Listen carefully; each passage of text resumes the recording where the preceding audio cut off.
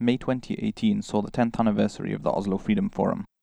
I had the privilege to be there, and this is the second of an eclectic series of episodes we recorded there. I'm joined by Megha Rajagopalan, one of the most distinguished journalists focusing on China, for a really broad-ranging discussion on surveillance, censorship, and the intersection of technology and authoritarianism in China, with some focus on the region of Xinjiang, where the government's actions keep reaching new heights of repression. We were looking for the parallels between China and other authoritarian states, and the ones we found are really interesting. But it's equally fascinating the ones we couldn't find, and the stark differences. How, because of its history, the position in its economic development curve, its scale, and its international position, in many ways, Chinese authoritarianism is unique. I loved this episode. I hope you do too. Firstly, a couple of errata that Megha asked me to insert. She referred to the East Turkestan Islamic Front, but it's actually called the East Turkestan Islamic Movement. And she referred to knife and bomb attacks in 2013. They were actually 2013 to 2014. A couple of minor notes, but accuracy is important with these things.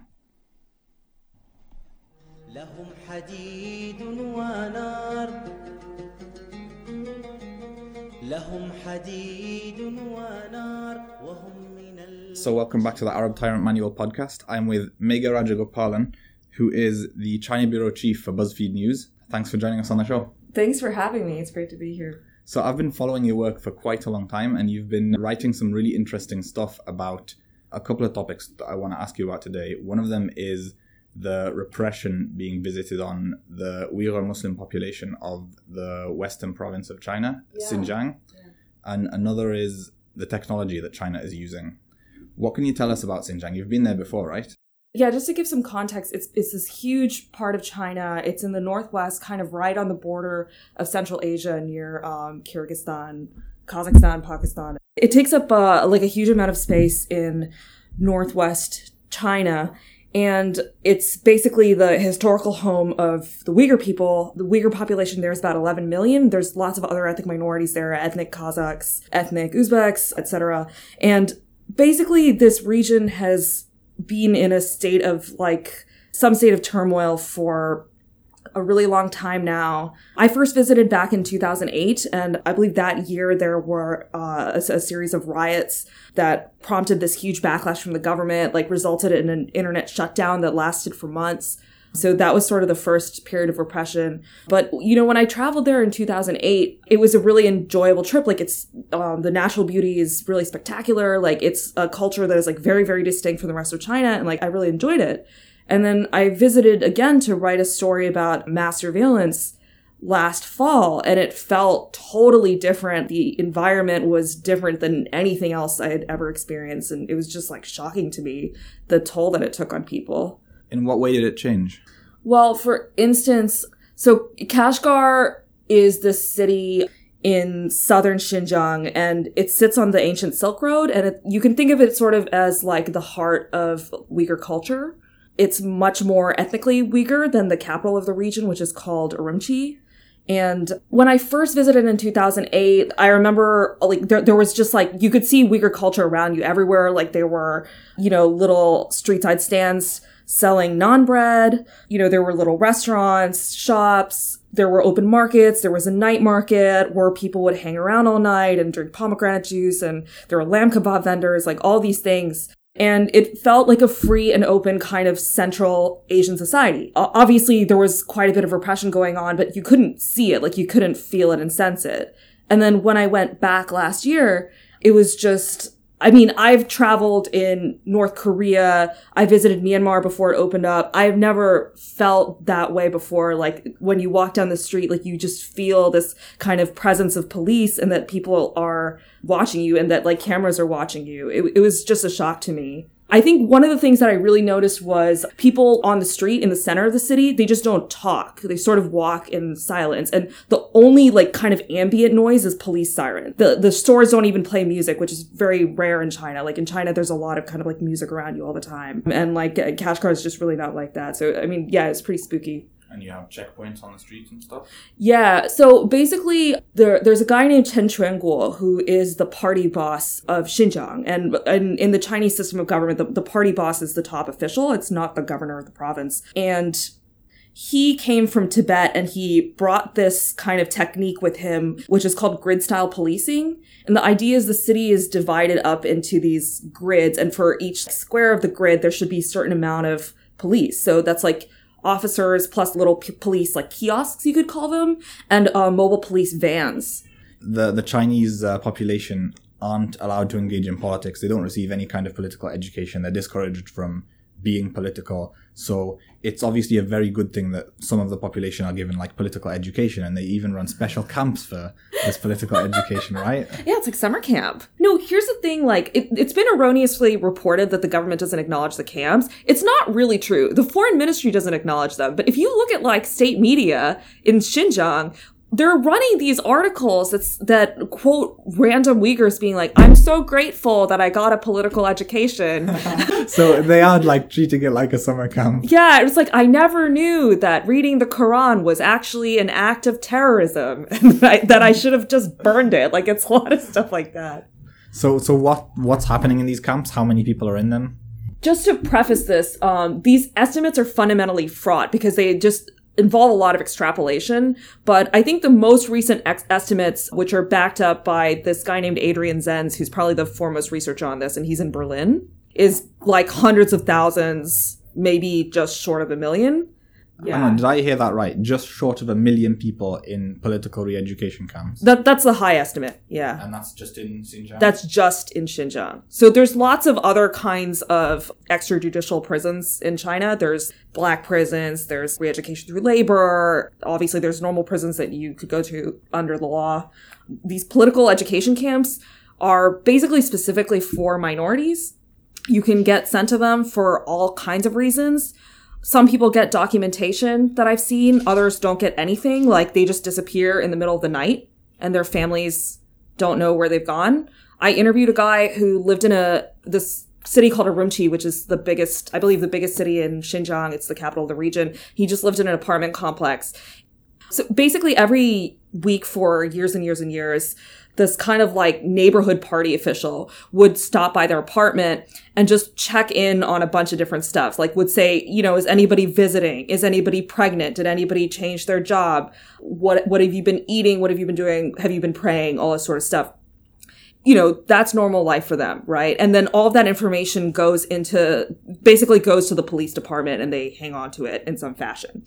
So he was saying, in the past, like, year or so, they started asking a lot more about religion. So they would say, like, well, what are these books? So he had some religious texts hanging around. He had a prayer mat. He's an intellectual. They're not, like, terribly religious. They're a little bit more secular, but he kept this stuff around because it's part of their culture, right? And, you know, they want to have it around. He just got a little bit nervous, right? So instead of saying, yeah, I follow Islam, but it's more secular, he just said, I'm not religious at all, right? And that turned out to be the right thing to do. So then, after a while, in early 2017, basically people just started disappearing. So like his neighbors just disappeared in the middle of the night. It was the summer, right? But he had this coat and he just put it in front of the door just so if somebody came for him, he would have the coat because he expected to be held into the cold months. Wow. It was like really, really scary. And then back then they didn't know where these people were going. Like now it's a known thing, right? But that was sort of the early months. You know, it's not like a real prison. So they don't give you arrest documents necessarily. They don't give you a sentence because you haven't committed a crime, right? You're just being sent for re-education because you've done something wrong, but you don't necessarily know what you've done wrong. And do you know what the conditions are like there? There's been some reports. AP just did a really good report talking to people who had escaped these prisons that ended up in Kazakhstan. What happens is, you go in, they give you Chinese language instruction, Chinese history instruction, obviously lots of Communist Party dogma, and there are like, you know, pretty bad conditions like food deprivation, like they're getting very, very little food. They might be subject to solitary confinement. There's no like labor that I know of. There's no systematic torture, although there's definitely abuses. And then I think people are generally being held for between 5 to 15 months, I think. But it's early days yet. This phenomenon has only kind of exploded over the past year, even though these camps did exist before that. I mean, I should be clear, it's not justifiable in any sense, but I think it's helpful to understand the reasoning of the government. Right. Yeah. So where they're coming from was basically there was this string of terrorist attacks in 2013 that they have blamed on Uyghur extremist groups. Actually, one group in particular called the East Turkestan Islamic Front, which is kind of like the evidence for the existence of this group is like very, very spotty. And most of the independent experts on Xinjiang don't really buy into it too much. So they don't believe this group exists? They don't believe it's a cohesive group that is organized outside of China and is planning terrorist attacks. Nonetheless, there were terrorist attacks in 2013. It was basically a series of knife and bomb attacks. And there was one like at a train station in Yunnan, which is this province in the south. There were like a couple at markets in like just like vegetable markets and things like that. And all of them targeted ordinary people. It wasn't, government offices or anything like that. And as a result of that, there came this sort of wave of paranoia by the government. I think there's been kind of like an overreaction to that. And I think that's sort of the source of all of this. The picture you painted of Kashgar is really vivid to me as a Libyan, because I've been to Libya repeatedly before and after the revolution. During Gaddafi's time, I never spoke to someone who I didn't know, never spoke to someone on the street. You'd just head where you were going, do your business and come back. Even within the confines of our home, we would be very strongly discouraged from even saying something with a hint of politics. It was almost like there were people inside the house who were reporting. So that was the kind of atmosphere of pervasive fear. Yeah. And in 2012, when I went back straight after the revolution, people were chatting to each other on the streets, like very openly making jokes, which I'd never seen before. When elections were held, people who lived near the polling booths were taking trays of sweets out of their home and distributing them to the people who were lined up. Yeah. And it's like the nation found a kind of communal solidarity. And you sound like you're basically describing the opposite. Yeah, I mean, maybe that'll happen in the future. Yeah, it's strange because I think for Uyghurs, there is like a real sense of community among them. And you can see that in exile because they're very supportive of each other. They're very invested in preserving their culture. It's not really as much about the politics as it is about just like keeping this culture alive. But then within Xinjiang, any kind of cultural artifacts are really dangerous, right? And so we hear a lot of stories about government employees who happen to be Uyghur Muslims being very strongly discouraged, if not forbidden, from fasting during Ramadan, prayers being discouraged, children being prevented from going to mosques, Quran study schools being closed down. And a lot of Muslims around the world think that this is basically a case of a government which hates the religion of Islam. Is that the sense that you get? Because I've also heard from other people that this is actually it's a separatism thing. And they're worried that the Uyghur people are separatists who don't want to be part of China and want to secede. Right. And that just happens to overlap with a religion and a culture. And it's not actually about that. It's about their fears that there will be like an independence movement. I think it can be both.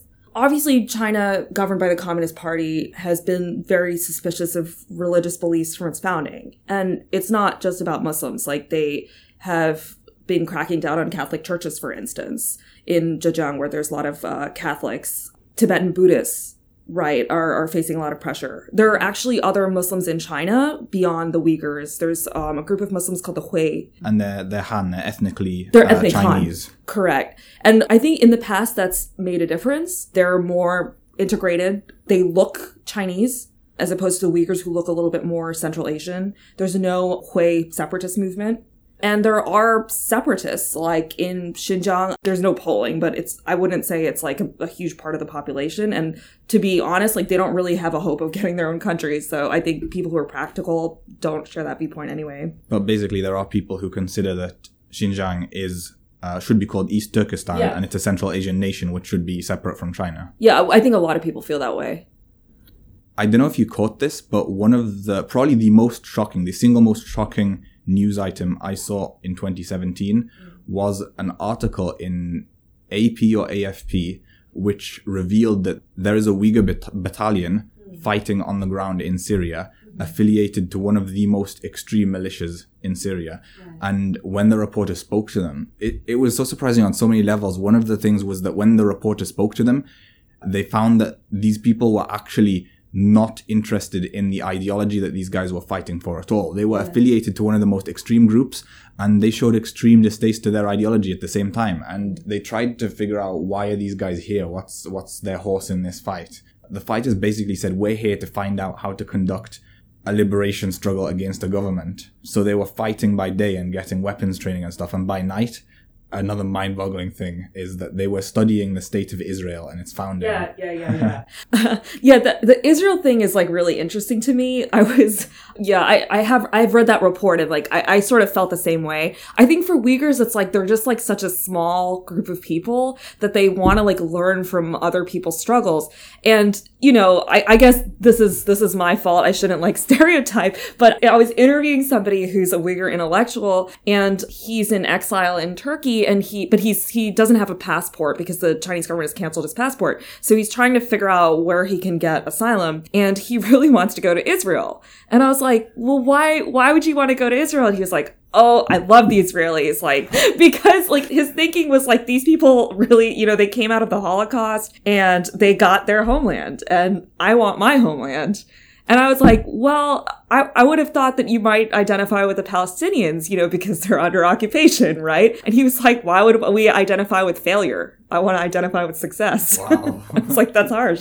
I didn't know this until recently, but apparently there's some popular books in the Uyghur language about how do we emulate the Israelis. Like, it's like kind of a cult thing for them. I didn't realize this. I thought this was just like a one-off thing. No, it's a thing. And it's interesting that Israel is another country which is pioneering a lot of surveillance technology alongside China. Yeah. Well, they have their own sort of version of Silicon Valley. Right. And they have this revolving door between the military and technology companies, and they share so much expertise. And it's why you get a lot of tech startups coming out of Israel, which end up being purchased by people like Facebook and Google, which do stuff like satellite tracking and photography. They do stuff like voice recognition, facial recognition, all of these technologies which are so conducive to surveillance. Wow. And a lot of them are tested out on the Palestinian people first. Right.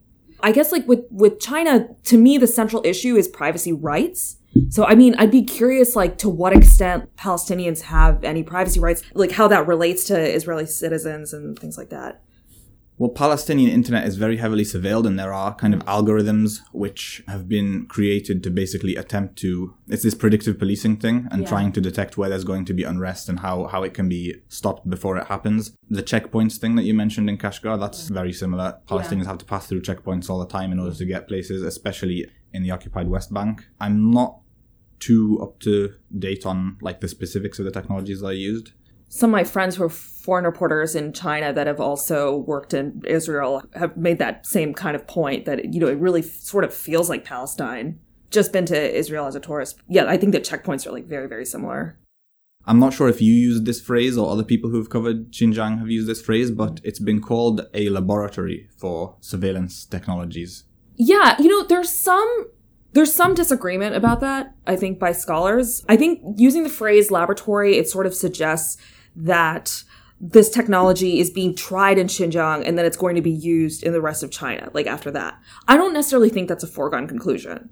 So, like, I mean, back to the kind of 2008, 2009 period, you know, they shut down the internet for months. And I remember at the time people were thinking, oh my God, this is the future. And fast forward 10 years and internet shutdowns are pretty normalized in many parts of Asia. But in China, they have very heavy censorship, but internet shutdowns are not like a normal thing in China, right? In the rest of China. So there is kind of precedent for things in Xinjiang being very extreme forms of repression, but that don't really spread to the rest of the population. And that sort of makes sense because I think the CCP leadership is invested in keeping people happy to some extent. And the CCP is the Chinese Communist Party. Yeah. But basically, the surveillance state in Xinjiang is being built by mostly small and medium companies. And it's like companies from all over China. They're working on government contracts. They're being enabled by government policy and like, you know, a need for this. And they see the whole region as this very, very lucrative market. And it's really exciting for them. So I think in that sense, they do R&D there. They do like test their products there, but those products might end up being used maybe elsewhere in China. Maybe they'll export them. I don't necessarily know if they see it as a laboratory, but I mean, certainly there's more demand for them to sell their products in that region versus elsewhere in the country. So it is kind of a driver of R&D. I think so. Yeah, I think so. So from what I've read, it tends to be large-scale surveillance in terms of kind of dragnets, which are aimed at capturing data from the entire population without discriminating, which happens sometimes in the Arab world, but there are also some examples of highly focused surveillance. Yesterday, I heard that Ahmed Mansour, who is probably the last voice for human rights in the UAE, was sentenced to 10 years in prison under the charge of communicating with human rights organizations. Oh, man. But part of the story was that the UAE basically paid a company several $1 million to develop some surveillance software specifically for his phone. Wow. That's crazy. Yeah. And they paid like a lot of European companies for surveillance technology in the past. There was this big scandal with an Italian company called Hacking Team. I remember that, yeah. Yeah, you know, I don't know that much about this, but I've read, just as a newsreader, I've picked up that, you know, there's lots of Western companies, like including like BAE, the British weapons manufacturer, that are selling like really intense surveillance tech, you know, all over the Gulf. Even countries which you normally wouldn't associate with it, like Denmark has contracts to supply Gulf countries with surveillance software. Yeah. You normally associate the Nordic countries with, you know, a high level of support for human rights. Right. What's your experience been with internet surveillance in China? I know you shared this anecdote in your Oslo Freedom Forum talk of sharing memes of Winnie the Pooh in a WeChat group and then realizing that they weren't getting through. Right.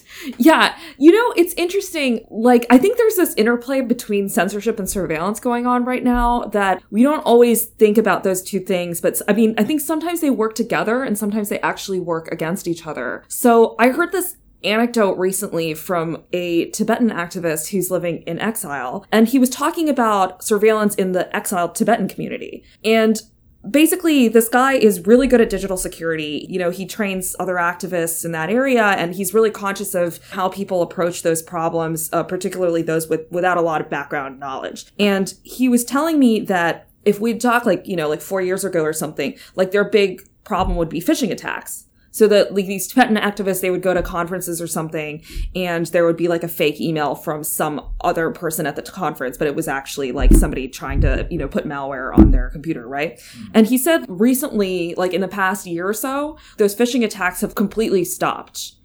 Well, I said, why? And he was like, well, I don't think it's the lack of interest in the Tibetan issue.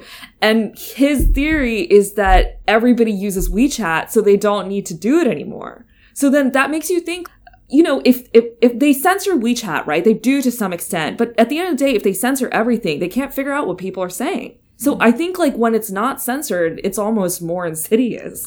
So that answer you just gave, I have like 5 questions to come off it immediately. It's interesting that people instinctively imagine that censorship and surveillance go together. That's not my experience in much of the Arab world. You often have surveillance of certain people who are considered a threat. And censorship of certain things. For example, you assume that all criticism is forbidden. In several Arab countries, you find that actually there's a very high level of tolerance for criticism and even satire, as long as it doesn't become targeted at a certain point. So in some countries, as long as you don't specifically mention the king, like you can say whatever you want about the prime minister. Right. Just don't mention the king. Yeah, Thailand is like that too.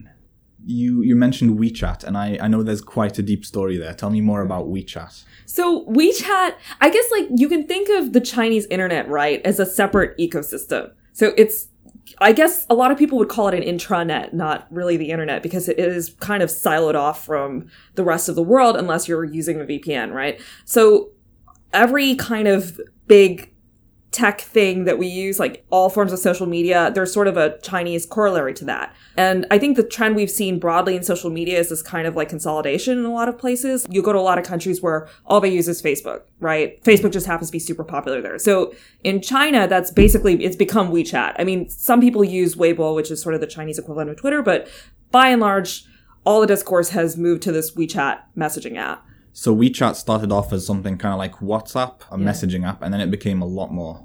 Yeah, so it's made by this company called Tencent, which is one of the biggest tech firms in the world. It did start out as a messaging app, and everyone loved it. So it started out that way, and then now it's moved into e-payment and all kinds of services that are sort of embedded into the app. So within the app, you can do pretty much anything you need, like all day long. Like you can order breakfast, get your laundry sent out, order a cab, anything you can think of. Like, you know, you can get discounts on your groceries. You can book a hair appointment. Basically, just like anything you want to do, you can do in this app. So all of these things which you'd imagine to be different apps, they've all been kind of sucked into and consolidated into this one app called WeChat. Yeah. The reason that matters is that, you know, obviously it means then that company has all of this data and they can put it all together if they want, right? And they are putting it all together, aren't they? I'm sure they are. I mean, they claim to have, you know, good data privacy standards, but I mean, definitely. Yeah. And the other thing with that is that, you know, there's a reason that Google doesn't operate in China anymore. And that reason is that they didn't want to comply with government requests for data. Tencent, being a Chinese company, is definitely complying with those requests. And there's no kind of like legal process there. It's not like you have to get a subpoena to get my geolocation data from Tencent. So there's something I want to go back to, which is surveillance in Xinjiang. I've heard that people are being forced to install an app on their phone. You've written about that, right? Yeah. There's actually a couple of apps like this. It's not that 100% of the people in the region have been forced to install it. And also, like, I mean, perhaps there's a difference between coercion and being forced, but there are definitely like reports of people that have been asked to download this app. They're not really in a position to say no if like a police officer asks you to do it. The app basically combs your phone for information about images and videos, basically looking for extremist material. Although extremist material in the eyes of the Communist Party, that could just be like, I don't know, an Arab soap opera or something like that. And it sends it back to a central server. Wow. Is there anything like that in Libya?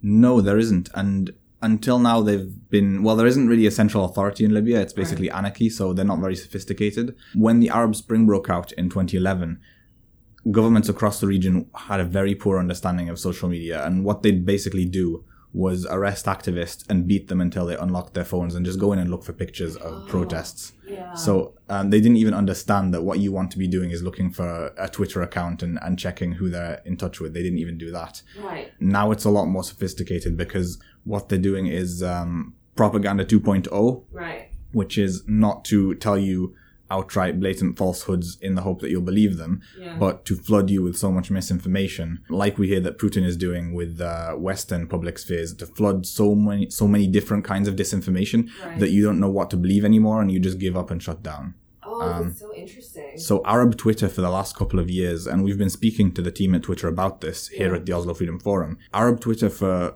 long periods became almost unusable. Because you couldn't tweet without being flooded by armies of trolls and bot accounts with abuse, with foul language, with repeated phrases. Like there are phrases you can search, and it's particularly bad in Saudi Arabia and the UAE.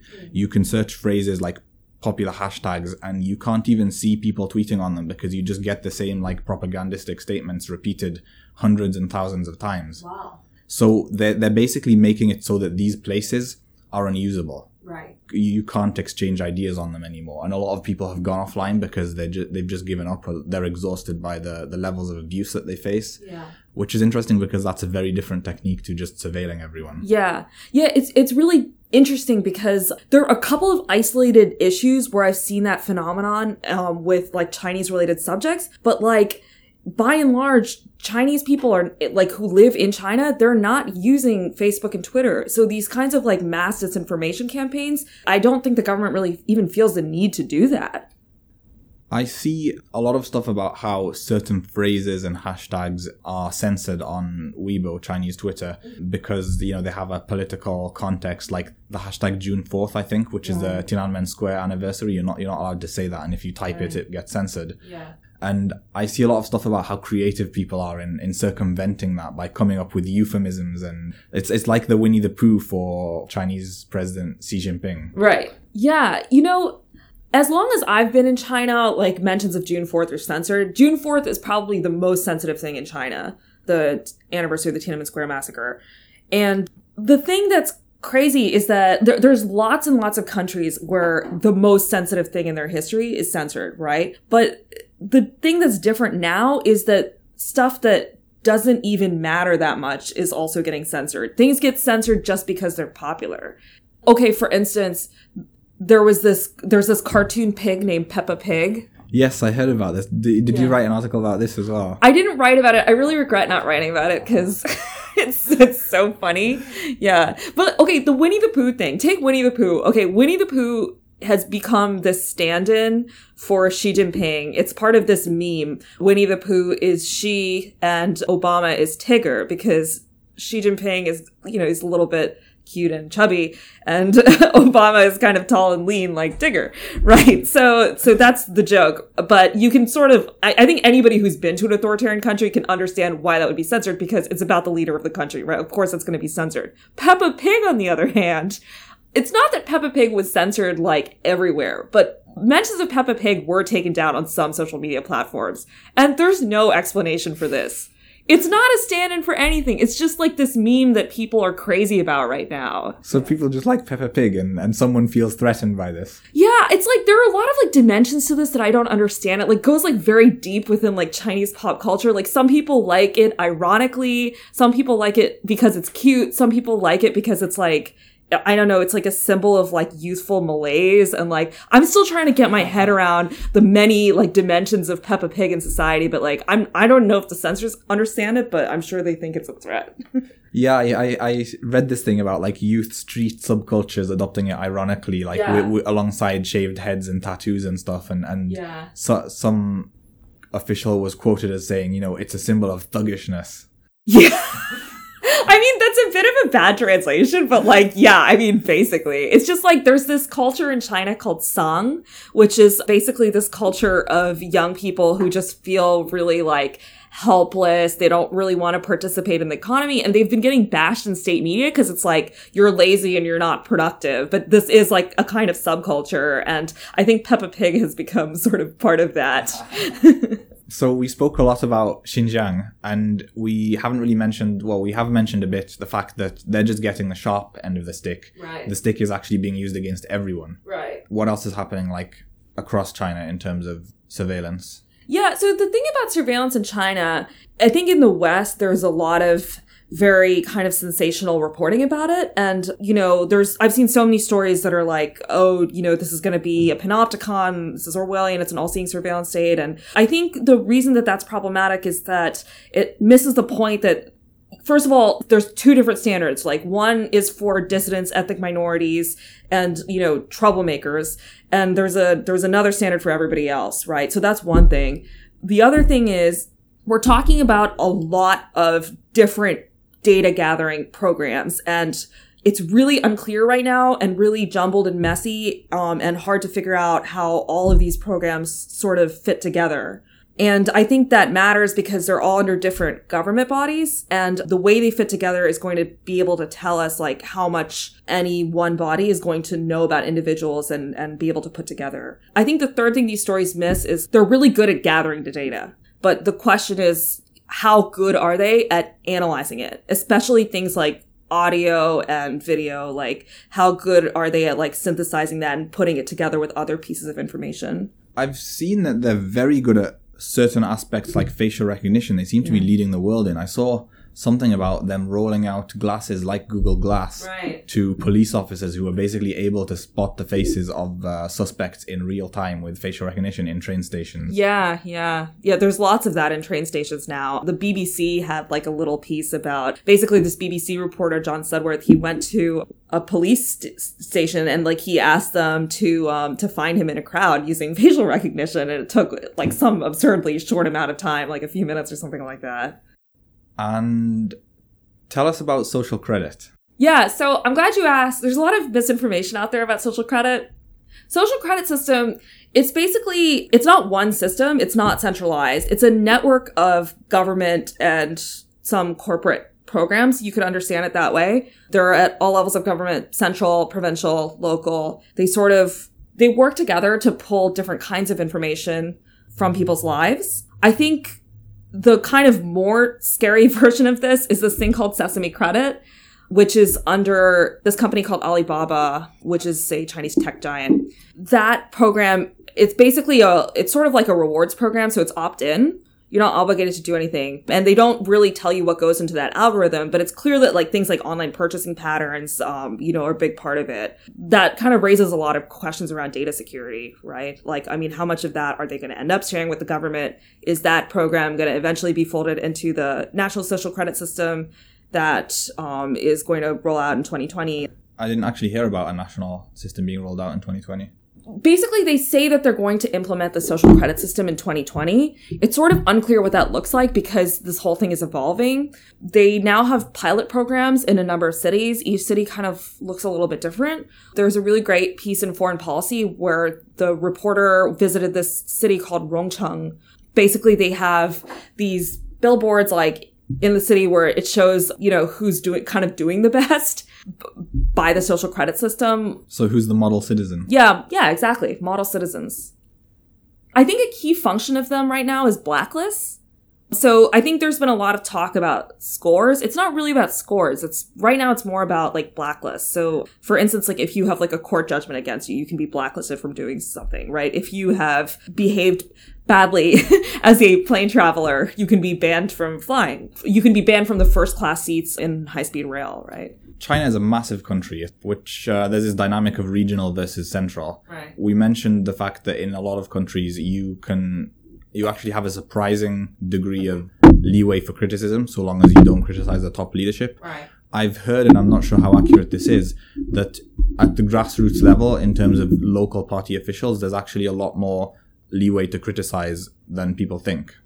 Yeah, I mean, I think it depends. It depends who you are, and it depends who the person that you're criticizing is. Because I think, like, what people underestimate in China is that, like, all these kind of dynamics that are present everywhere in the developing world, like, just like impunity and corruption, that's still there in most parts of China. They have a really functional system in a lot of ways, but they're really still struggling with corruption, right? So, like, you have this phenomenon of petitioners.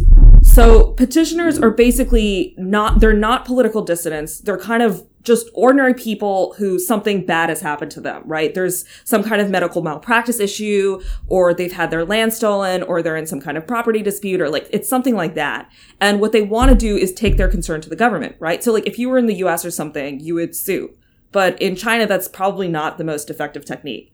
So you might want to go to Beijing and, visit the Central Petitioners Bureau, I think it's called. And what happens a lot is that these petitioners end up getting jailed or like beat up by either thugs or like people working for the local government.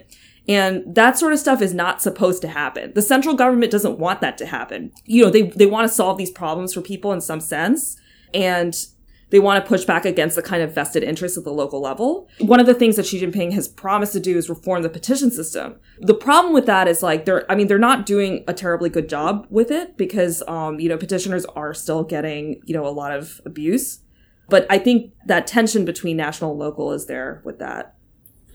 I'd be interested to know if this is the same dynamic in the Arab world, but, I have heard these stories, like, in China, there's always this question about how effective is human rights diplomacy, especially, from the EU and the US, because, when you're shaming the government, is it really going to get them to change their behavior? And I've heard from, like, human rights groups and diplomats that like the one thing that really does work is when they raise cases of these individuals they're not high profile dissidents, they're not famous, but they're just like some random person who like lost their land, is now like doesn't have access to a lawyer and is like rotting in some detention facility in somewhere in rural China. And if they raise that with the central government, that locality is going to have to take care of it because it's like you embarrass your country like on an international stage.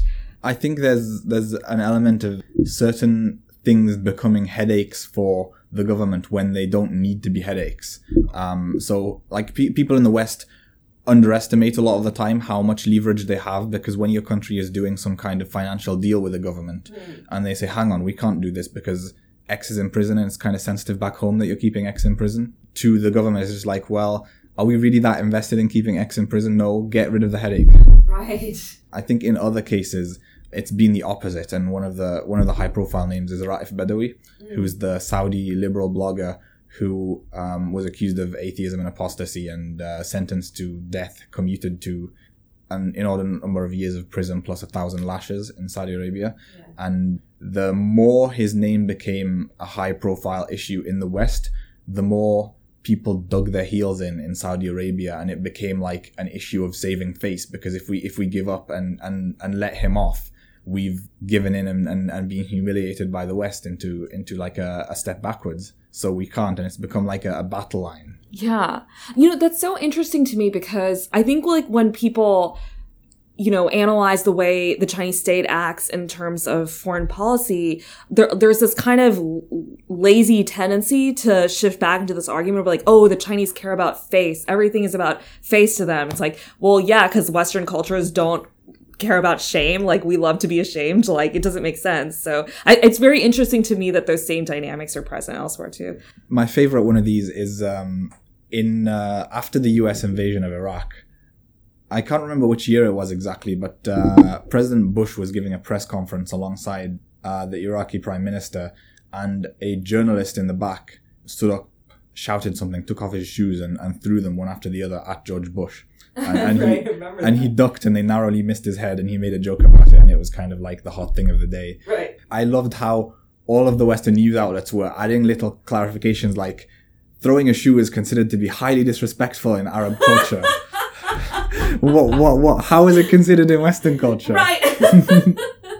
That's so funny. It's this kind of tendency to exoticize people in other parts of the world and act like, you know, they do these really bizarre things that we need to clarify for you. Another big China cliche is that people who want to act like they know a lot about China, they'll use this Chinese word called guanxi, it basically means relationships. Oh, guanxi is very important in Chinese culture. It's like, yeah, because we don't care about relationships. Everything is by the books. Networking is not necessary, right? Yeah, there's a few journalists in big Western papers who I could name. Actually, I'm gonna have to name them. Thomas Friedman. We've done an episode about you before. We don't like your work, but he sometimes does this where he slips in an Arabic word, just to show like, yeah, I know what I'm talking about. Oh my God, so many people do that about China. It's like the best way to know about any of these countries, if you're reading somebody who doesn't know what they're talking about, is if they randomly slip a foreign word into the column. It's usually a column. And I think that's one of the marks of a good journalist. You can tell someone is a good journalist when they make an issue easy to understand, as opposed to making it seem like it's incredibly intricate and complex and you can only ever understand it through them as an intermediary. Right, exactly. So I'm going to ask you a very different question that a few people in the West might be wondering. Do Chinese people care about human rights? Oh, that's a good question. I mean, do people know what human rights are? Like, your average person on the street in any country, could they define what human rights are? If you sort of define that more specifically, like, do Chinese people care about being able to say what they want online? Yeah, they probably care, but they don't care about that more than other things that they might value, right? Like things like having a functional government. I think probably, I mean, this is a generalization. It's a country of 1.4 billion people as a caveat, but I would say based on my time there, I think people care a lot more about anti-corruption than they do about freedom of speech. And that's understandable, I think. There's been a few interesting conversations going on like the sidelines of the Oslo Freedom Forum between a few activists. I was listening to a few Arab activists yesterday from different countries speaking about how activists can kind of fall into traps of assuming people are, you know, thinking about these almost specialized topics, or sometimes as an activist you assume that everyone is a constitutional nerd like you, right, and everyone wants to be like, everyone is very passionate about the Constitution being very functional. Oh my gosh. When a lot of people are most concerned about, you know, how bread is going to be put on the table for your family tomorrow. Yeah. But you can make people care about the exact same issues just by phrasing it in a way that relates it to their daily situation. So you could say, instead of being all constitutional about it, you could say that, do you care that when an injustice occurs to you at the hands of local government, there's someone independent who you can report that to without the fear of retaliation? Yeah. You know, that's human rights, but that's phrased in a very accessible way to ordinary people. I definitely think the language of around human rights in China like has that problem for sure, especially in the West. I think there's this idea that people naturally, because they want those things, they're going to realize that their government doesn't care about that, and then they're going to end up overthrowing their government. It doesn't really work like that, I think. And I do think in China, people don't necessarily see human rights and democracy as going together. Why is that? I don't want to say that this is a narrative that's been forced on people by state media, because, you know, I think people are smart and they can come to their own conclusions. But it is true that state media does push this narrative that democracies are unstable. And you can see this in this show called 新闻联播. 新闻联播 is basically a 30-minute news program. It comes on every evening. It's like the evening news, and it's on CCTV, which is the Chinese state broadcaster. And there is a joke about this program that people like to tell. And it's that the first 10 minutes is that the leaders of the Communist Party are very, very busy. The second 10 minutes is that the people of China are really happy and joyful. And the last 10 minutes is that other countries are really messed up. They love to show like anything that's going on in the Middle East. Like they'll show that all the Arab Spring stuff, like they loved that. Protests gone wrong and like this is what will happen, if you protest an authoritarian state. And they show the US all the time, like Black Lives Matter protests always make it onto the evening news. So this seems to be so common. Iranian activists have told me that the Iranian regime loves nothing more than to broadcast graphic footage of Syria and say, this is what happens when you go against your government. Mm-hmm. A couple of days ago, I heard that authorities in Cuba, in their 2, I think, state-owned newspapers, which are the only newspapers allowed to exist, love to print the news of what's going on elsewhere in the world. And again, it's basically like black man shot in America for being black, protests gone wrong, extreme violence in this country, right, abuses in this country, and aren't we so lucky that we don't have any of this? Exactly. Yeah, it's like, Russia Today does same kind of stuff. A lot of people believe that one of the reasons Iran intervened so deeply in the Syrian revolution and made it end up the way it is to basically make it into a cautionary tale deliberately so that they would have one right next door which they could point to so easily and which would make their point. Yeah, exactly. So I think like in that way, the Trump administration has been a little bit of a gift to the Communist Party. I mean, not necessarily Trump himself, but a lot of the kind of craziness that has accompanied Trump, like things like polarization and like kind of the battle between the left and the right in the US, like all of that stuff, I think they're kind of gloating a little bit. And did they use this line, beloved to Arab dictators across the Arab region, which is that human rights are inherently Western? Oh, and yeah. they don't belong here. They're like a construct from that part of the world and they can stay over there because they're not compatible with us over here. Correct. Yeah. So this is a really, really pervasive myth in China. And I think, to be honest, I've heard a lot of people say this. And I really believe in my heart of hearts that human rights are universal. I have a hard time saying that to people in China who really feel that way. And, this includes people from all walks of life, like, kind of your average person to someone who's really educated and like works in finance or like has a lot of money or whatever, right? Yeah, lots of people have this preconception. But in my time as a journalist, generally there's this thing that happens. It's like you write something that, kind of rubs somebody the wrong way. You get hauled in for what they call a tea session with, some nice people from the foreign ministry.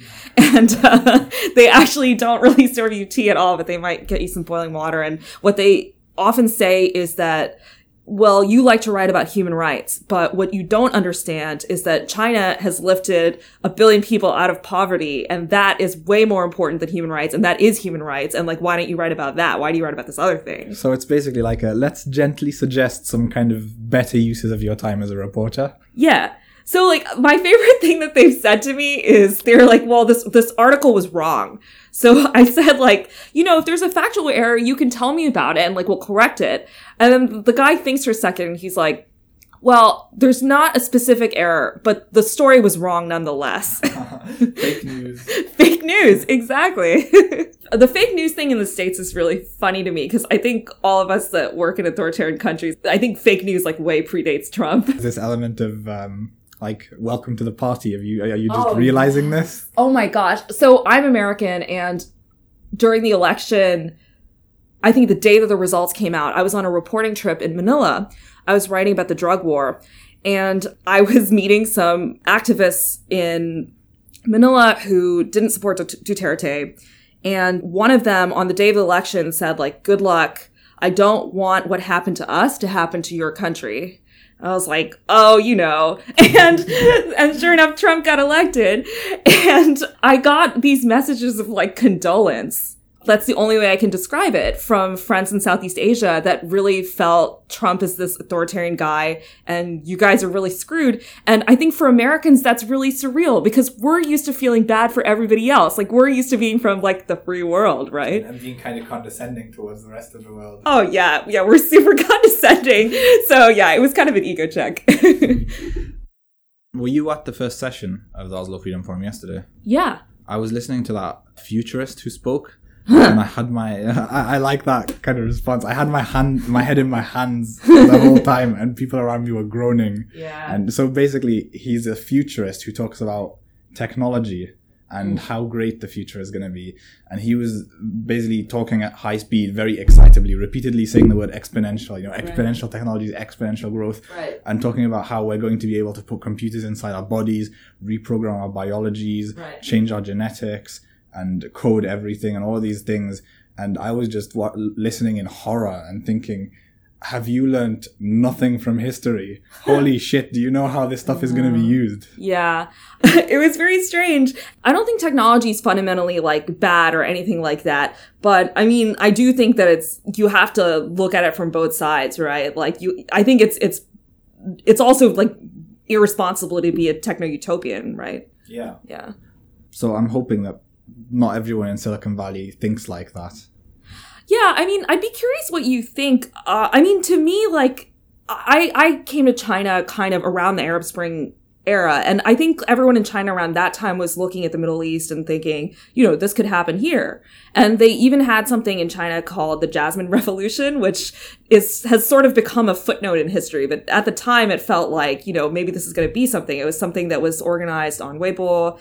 And it was basically a gathering in this neighborhood called Wangfujing, which is in central Beijing. And, of course, not that many people came.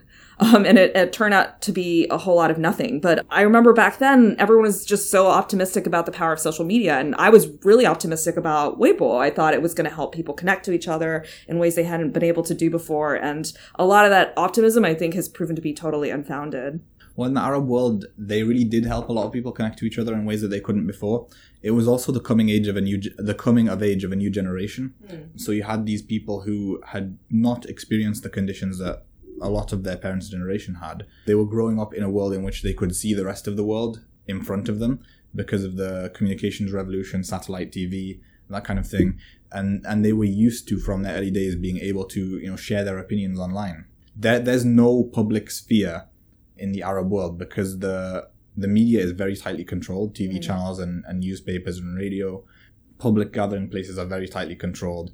And suddenly this thing appeared which wasn't very tightly controlled. There's a cartoon that I absolutely love from Saudi Arabia. A comic artist basically drew this snapshot. It happened when some kind of miscarriage of justice had occurred, and people took to Twitter in outrage. And within a couple of days, the decision had been reversed, basically because the authorities saw how strongly people felt and decided this isn't worth it. And this cartoonist wrote, "Twitter is the parliament of the Arabs." So the optimism of those days is gone, but I still believe that that's the case. Twitter is really the only place in the Arab world where people can freely exchange information, where people can get to know each other.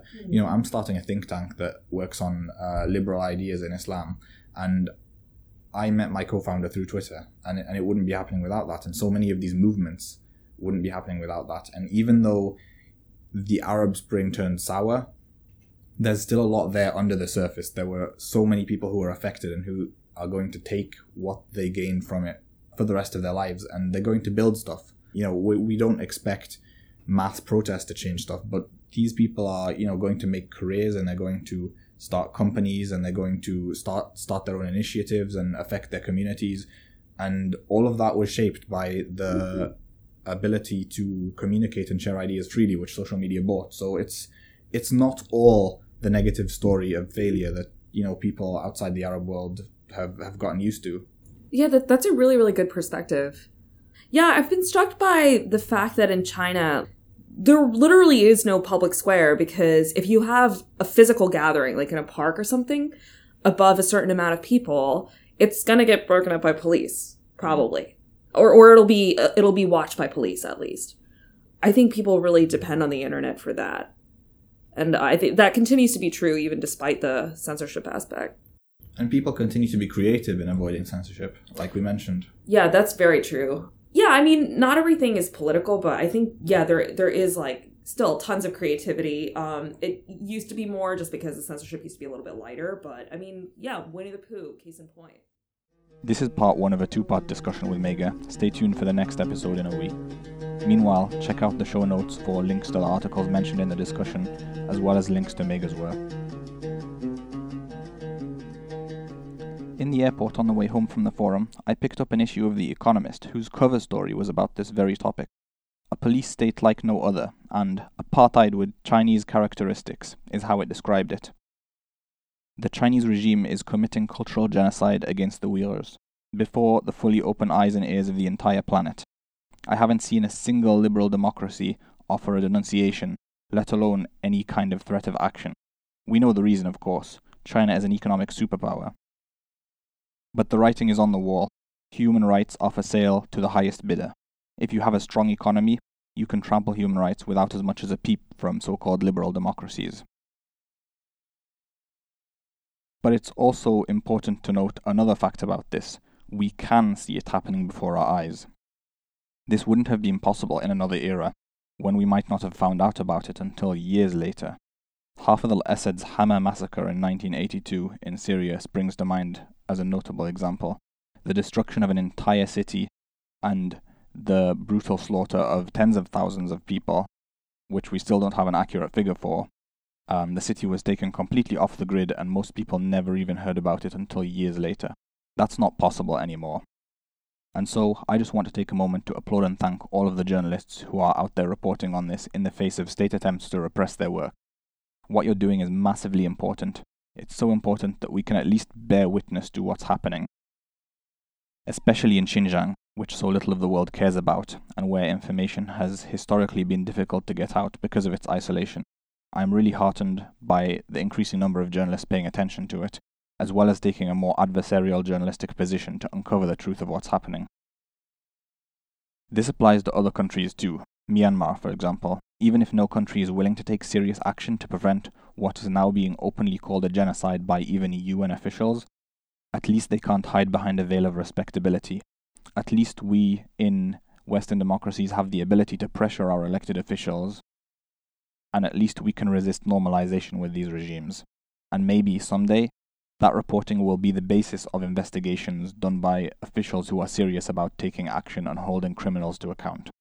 We shouldn't despair just because there is a current lack of political will. Another thanks is due, this one to our editors, Sana Sakkari and Khulud Hatewash, for making these recordings presentable enough to release. I really appreciate you guys. If you believe in the importance of this project we're building, the Arab Tyrant Manual, please support it. At the moment, the best way to do that is by helping us reach a wider audience. Every share helps. We also have exciting news coming up in the next few weeks about our plans. There's a lot going on behind the scenes right now, and I'm looking forward to sharing it. I'm Ahmed Gatnash, and this has been the Arab Tyrant Manual podcast. See you in the next episode. يا مصطفى يا كتابا من كل قلب تألف ويا زمانا سيأتي يمحو الزمان المزيف يا مصطفى يا كتابا من كل قلب تألف ويا زمانا سيأتي يمحو الزمان المزيف